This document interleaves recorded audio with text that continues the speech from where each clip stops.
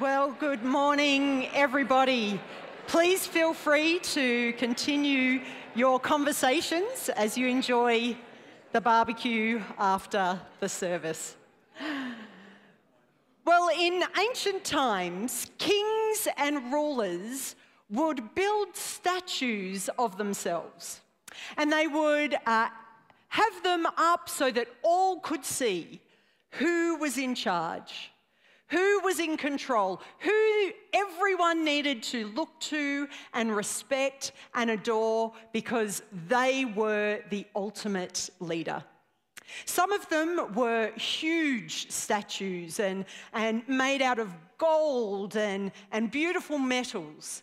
Some were quite small, and they would make multiple images of themselves and have them everywhere, so that no matter who looked upon them, they would be reminded of who it was that was in control. Whether it was made out of wood or stone or metals, it was everywhere, prominent for people to see. So people could know that person is in control, is in charge, is the ultimate head of this whole nation. Now, as I was listening to a podcast a couple of months ago on 10-minute Bible talks, the co-host at the time, Patrick Miller, reminded me that this idea of having an image out there to remind us of who is in charge wasn't new to the kings and rulers.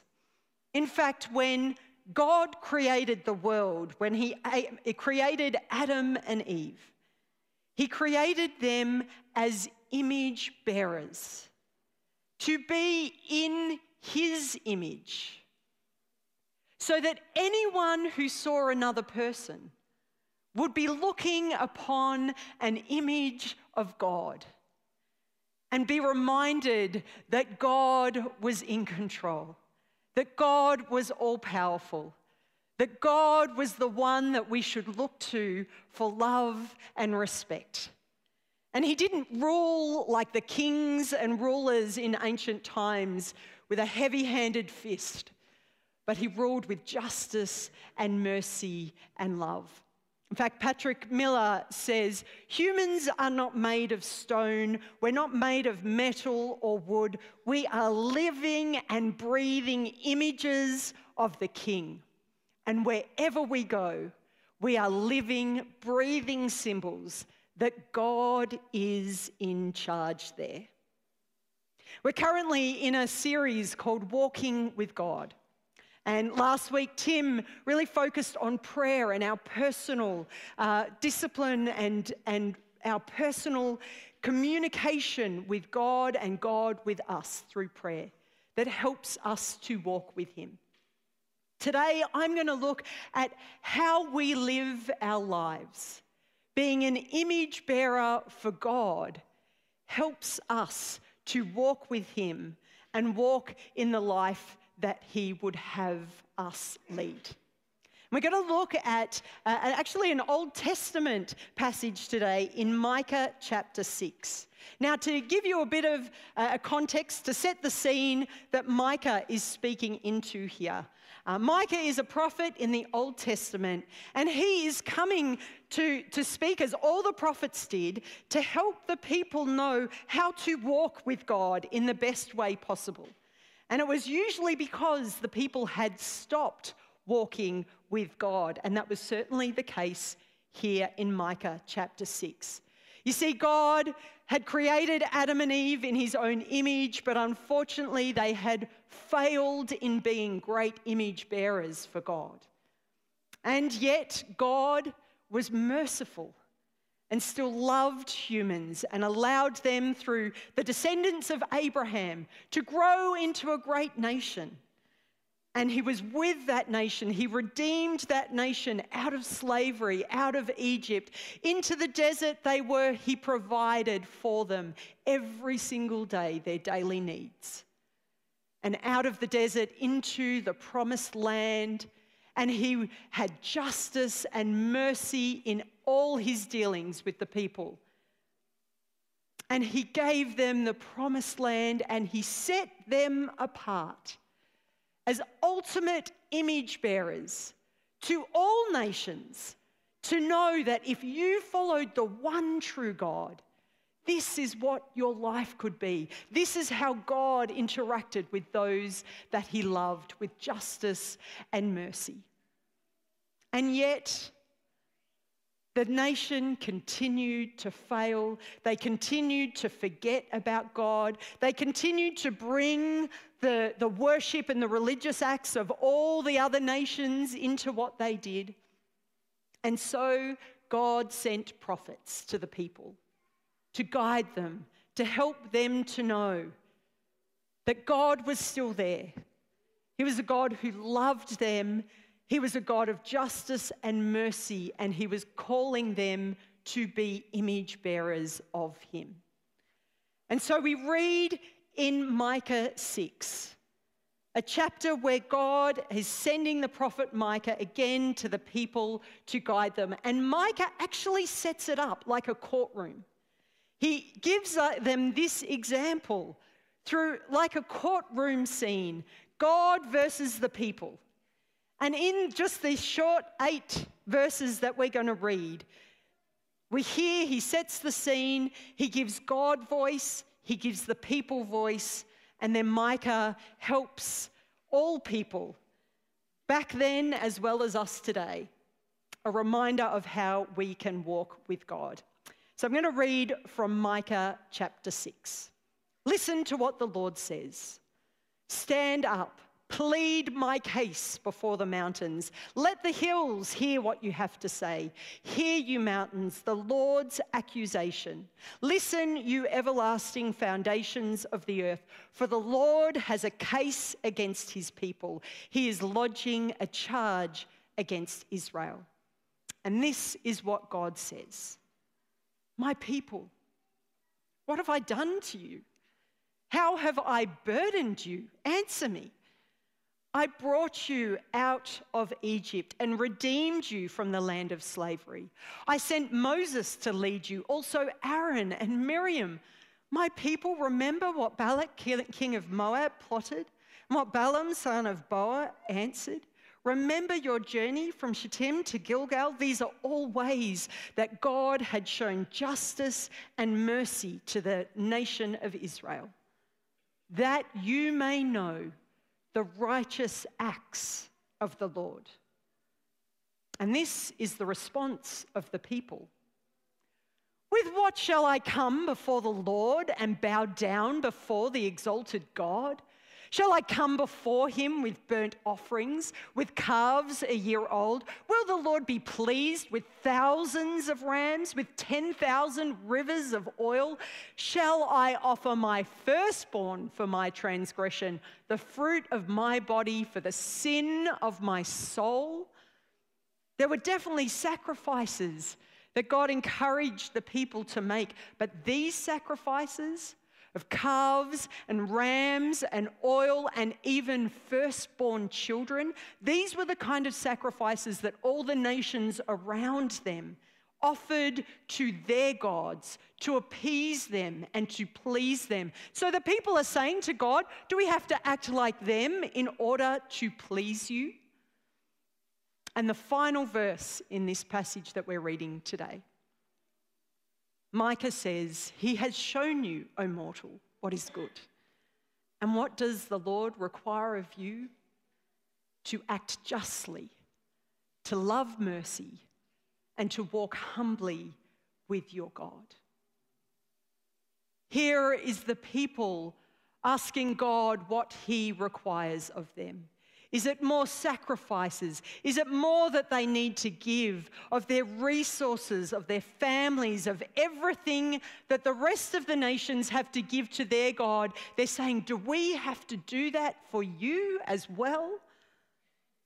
And yet the prophet Micah is reminding the people that a God of justice and mercy is requiring of his nation, his image bearers,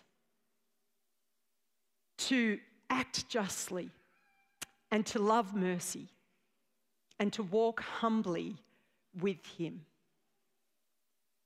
Craig Barnes, who was the president of the Princeton Theological Seminary, preached an incredible sermon that I heard on this.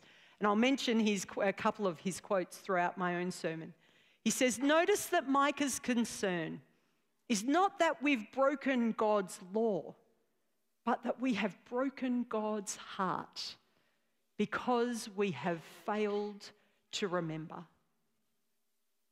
And this is so true for myself, and I believe for us today as well. Unfortunately, this forgetfulness of who God is and what he calls us to be was not forgotten in Israel, but it is just as prevalent amongst us today. That so often in our lives, in our busyness, in everything that we do and try to accomplish, that so often we forget God. We forget to walk with him. We forget to act like him. We forget that we are called to be his image bearers here on earth. And we forget that ultimately, no matter what is happening in our world, that we can rely on him to be in control and to be faithful and to be loving and to be just. And you know, God never calls us to do what he hasn't already done. God doesn't set us a greater standard than what he has actually already shown us. Throughout all of the Old Testament, we read time and time and time and time and time and time again, God showing justice, God loving with incredible mercy, and God being faithful in walking beside his people. And for us, we have the benefit of living after Jesus lived on this earth. We see the ultimate example through Jesus Christ of someone who acted justly, who loved mercy, and who walked humbly with God. In Philippians chapter 2, it says, "In your relationships with one another, have the same mindset as Christ Jesus, who being in the very nature God, did not consider equality with God something to be used to his own advantage. Rather, he made himself nothing by taking the very nature of a servant, being made in human likeness, and being found in appearance as a man, he humbled himself to become obedient to death, even death on a cross." So let's look at these requirements that are set out for us by Micah. To act justly, to love mercy, and to walk humbly with our God, remembering that Jesus has given us the ultimate example of how we are to live and to love in this way. So the first one, to act justly. In some versions, this is a very well-known verse. You may have heard it before. I believe our local Christian school even has it as their key verse. It used to be on their diaries. I grew up in attending a girls' club that was run by a church, and at the start of every time we met, we were always asked, "Girls, what does the Lord require of you?" And we would recite, to do justice, to love kindness, and to walk humbly with our God. It's a well-known verse from many people. And to be honest, to act justly is something that is even spoken about often outside of church. The idea of social justice, of living for justice, is something that is powerful in our conversations and as we look around our world. We see there is so much need for justice because there is so much injustice that happens in our world. And God didn't call the people to just believe in justice, just to understand it and believe that it's the right thing to do. No, in this verse, it calls us to act justly. That is, with fairness and equality, treating others how we would like to be treated. Now, we've currently got a new series of The Voice, the TV show, on our screens at the moment. And if you haven't heard of this voice, then what this is a singing competition. And what happens is someone stands on the stage and they perform a song. They sing a song. But the difference about this competition to a lot of other competitions is the judges actually sit on their chairs with their backs to the performers. So they can't see them. They can't make any judgments on how they look, how they present, how they dance, anything that they can see. All the judges can judge for is what they can hear, is the actual singing voice of the person. And as the performance goes along, if the judge likes what they hear and thinks that they have talent, they'll push their button and their chair will swing around and they get the chance to be one of the coaches, a potential coach for the performer as they enter into the competition. I remember when this first came on our screens. It's in Australia, it's in countries all around the world. It was revolutionary. How can we judge someone just on their singing performance? They're called blind auditions, and it was unheard of, particularly in the entertainment industry, that someone would be judged on that alone. Because how quickly and how easily do we judge people by how they look? Not just what they say, by how they present, by what they wear, by the colour of their skin, by the place they were born, by how much money they have in their bank accounts. All of these ways that we judge other people. And it is not a way of acting justly. Truly, to act with justice is not to look at the outward appearance, but it's to treat someone how you would like to be treated. It's to put yourself in their shoes, right? That is justice. To put yourself in someone else's shoes and treat them how you would like to be treated, with fairness, with equality. And there are huge injustices in our world which require us to do something, to speak out, to donate money, whatever it might be. There are so many different ways and so many different injustices that we are being called to act upon. But you know what? There's injustice in our own lives as well. Not just in the big things, but in the small things. How people are spoken to in the workplace, in your schools. How people are dealt with in our neighbourhoods, in our friends. And if we are wanting to be the image bearers that God has called us to be, He calls us to speak up, to shut down the jokes that are offensive, that are hurting other people, to not see people based on their outward appearance, but to act justly. Jesus was incredible at treating people with equality and justice. It was Jesus who made the outcast Samaritan the hero. It was Jesus who made the greedy tax collector generous. It was Jesus who made the unloved prostitute the most loved.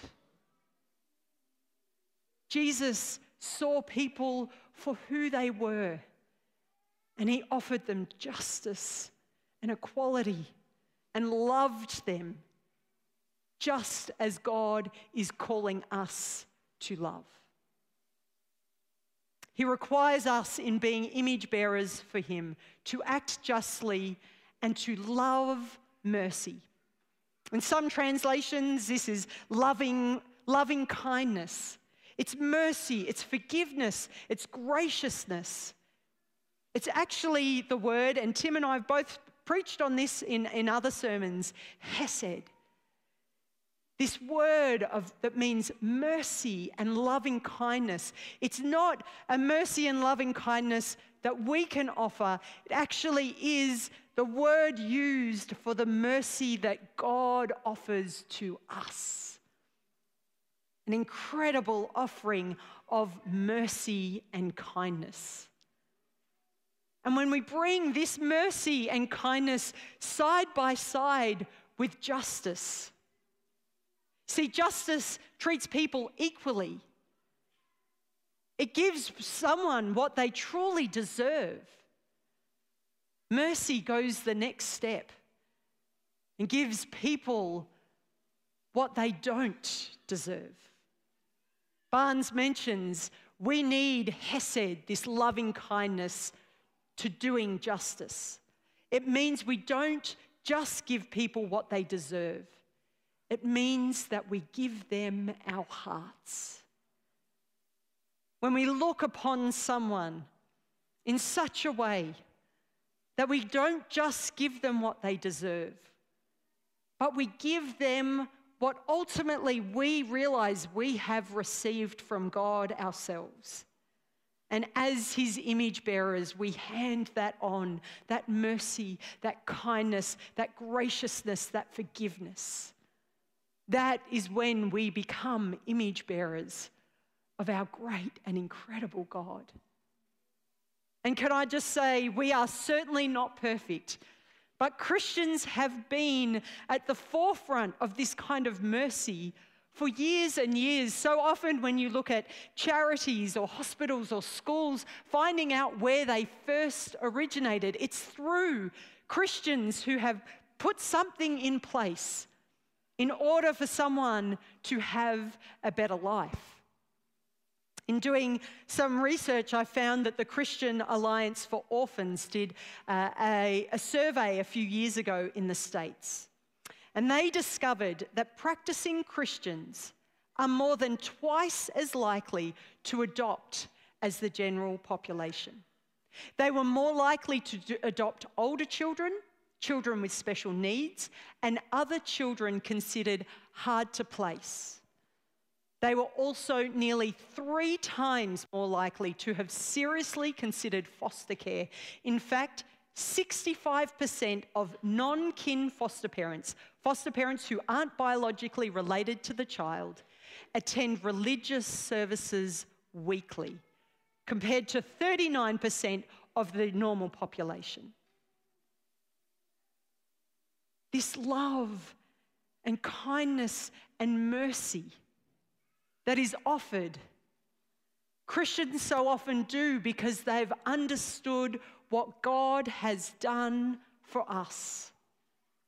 And they want to do it to the least of these.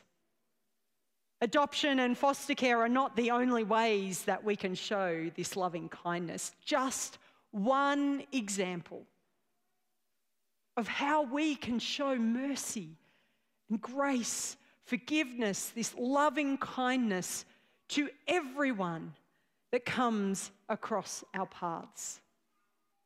Because when we do, that is when we are being image bearers for our incredible God.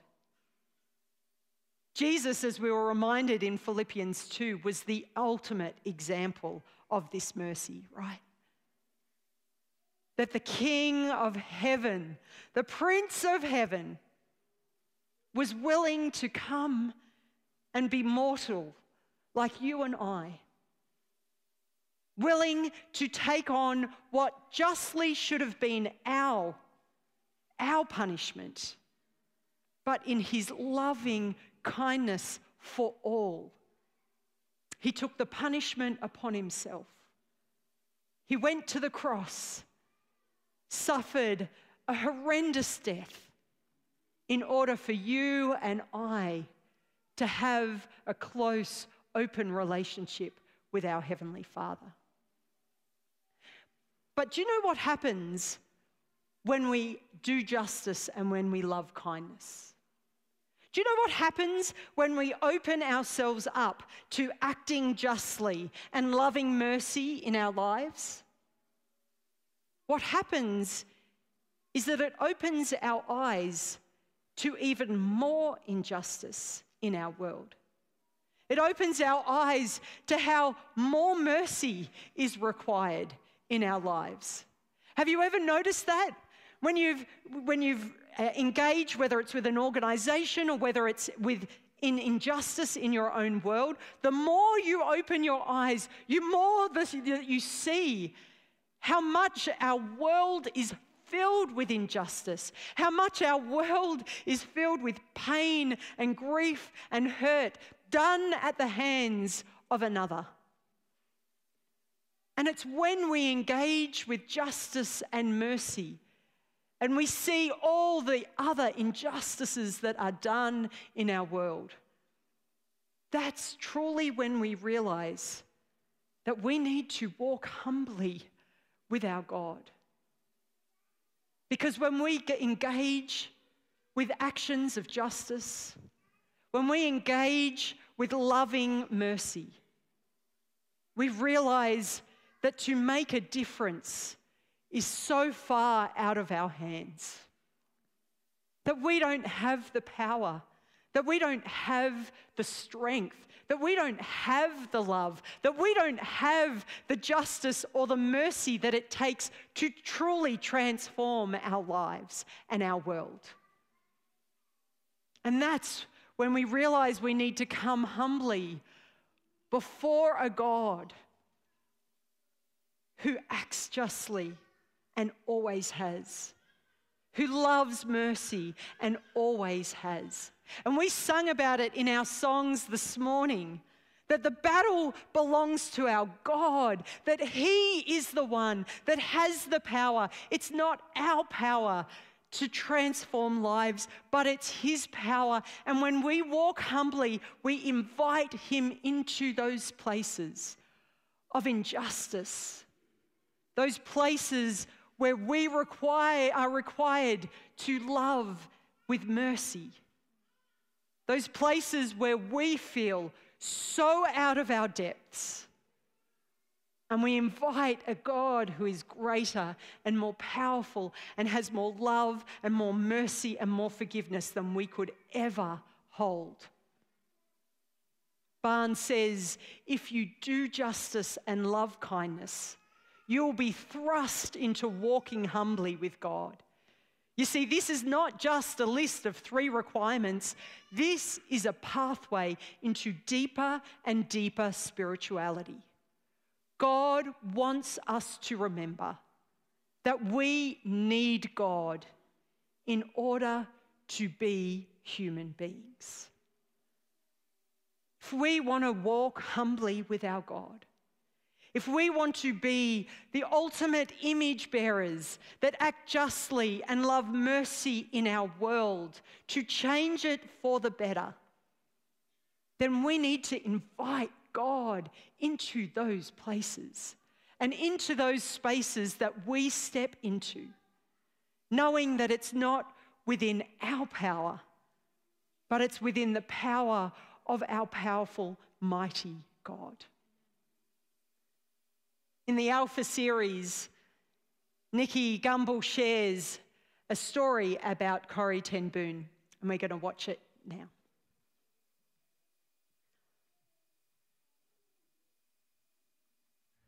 One of my great heroes is Corrie ten Boom. She's a Dutch Christian who hid Jews during the war.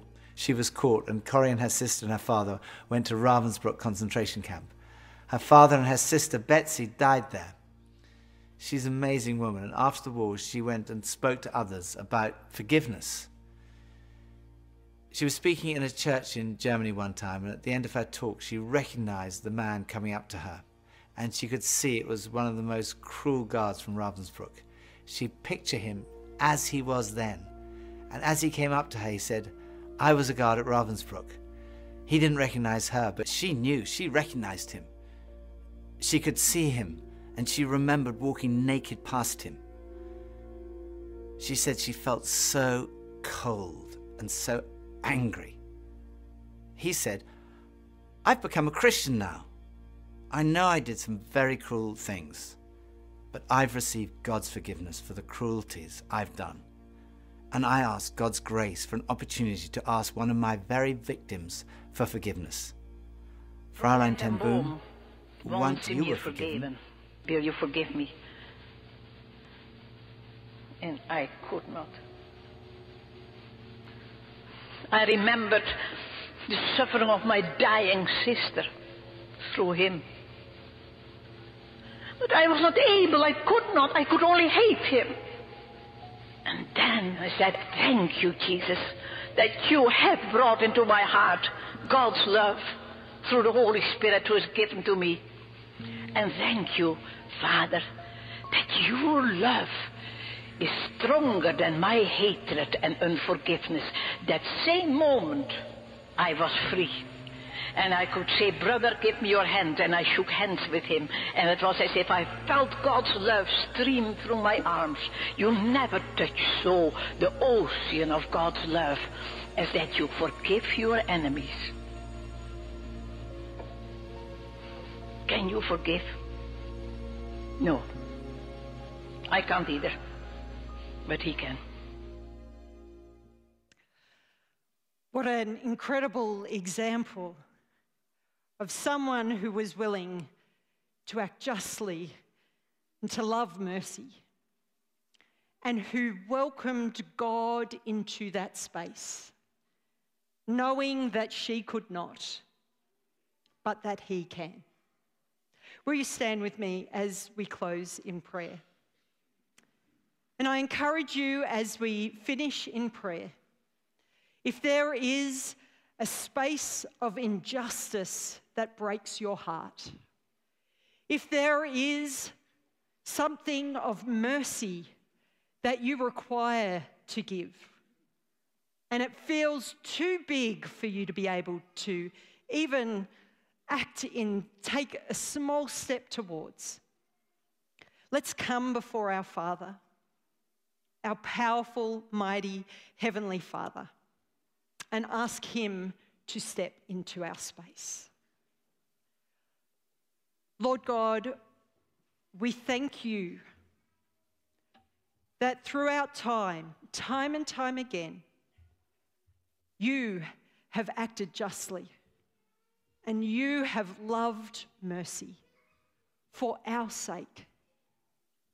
We have received that through your generosity and your love for us. God, you call us to be your image bearers in this world. And God, sometimes it is so hard to speak up for justice, to act it out in our lives, to love mercy, when so often we come face to face with people that we struggle with or who have hurt us or hurt others. God, just as you loved, may we love. And God, when we don't have the power, when we don't have the strength, when we don't have the love or the mercy, God, we ask you to come into that space. We humbly acknowledge that we do not have the power to change lives. Only you do. We invite you into our lives. May we walk humbly with you, God, so that whenever we come and face injustice, whenever we come to a place where we need to give mercy and love and kindness that we don't have, God, may we rely on you, the source of all love, the source of mercy and grace. May we draw on who you are so that we can be your image bearers in our world today. We pray this in your generous name. Amen.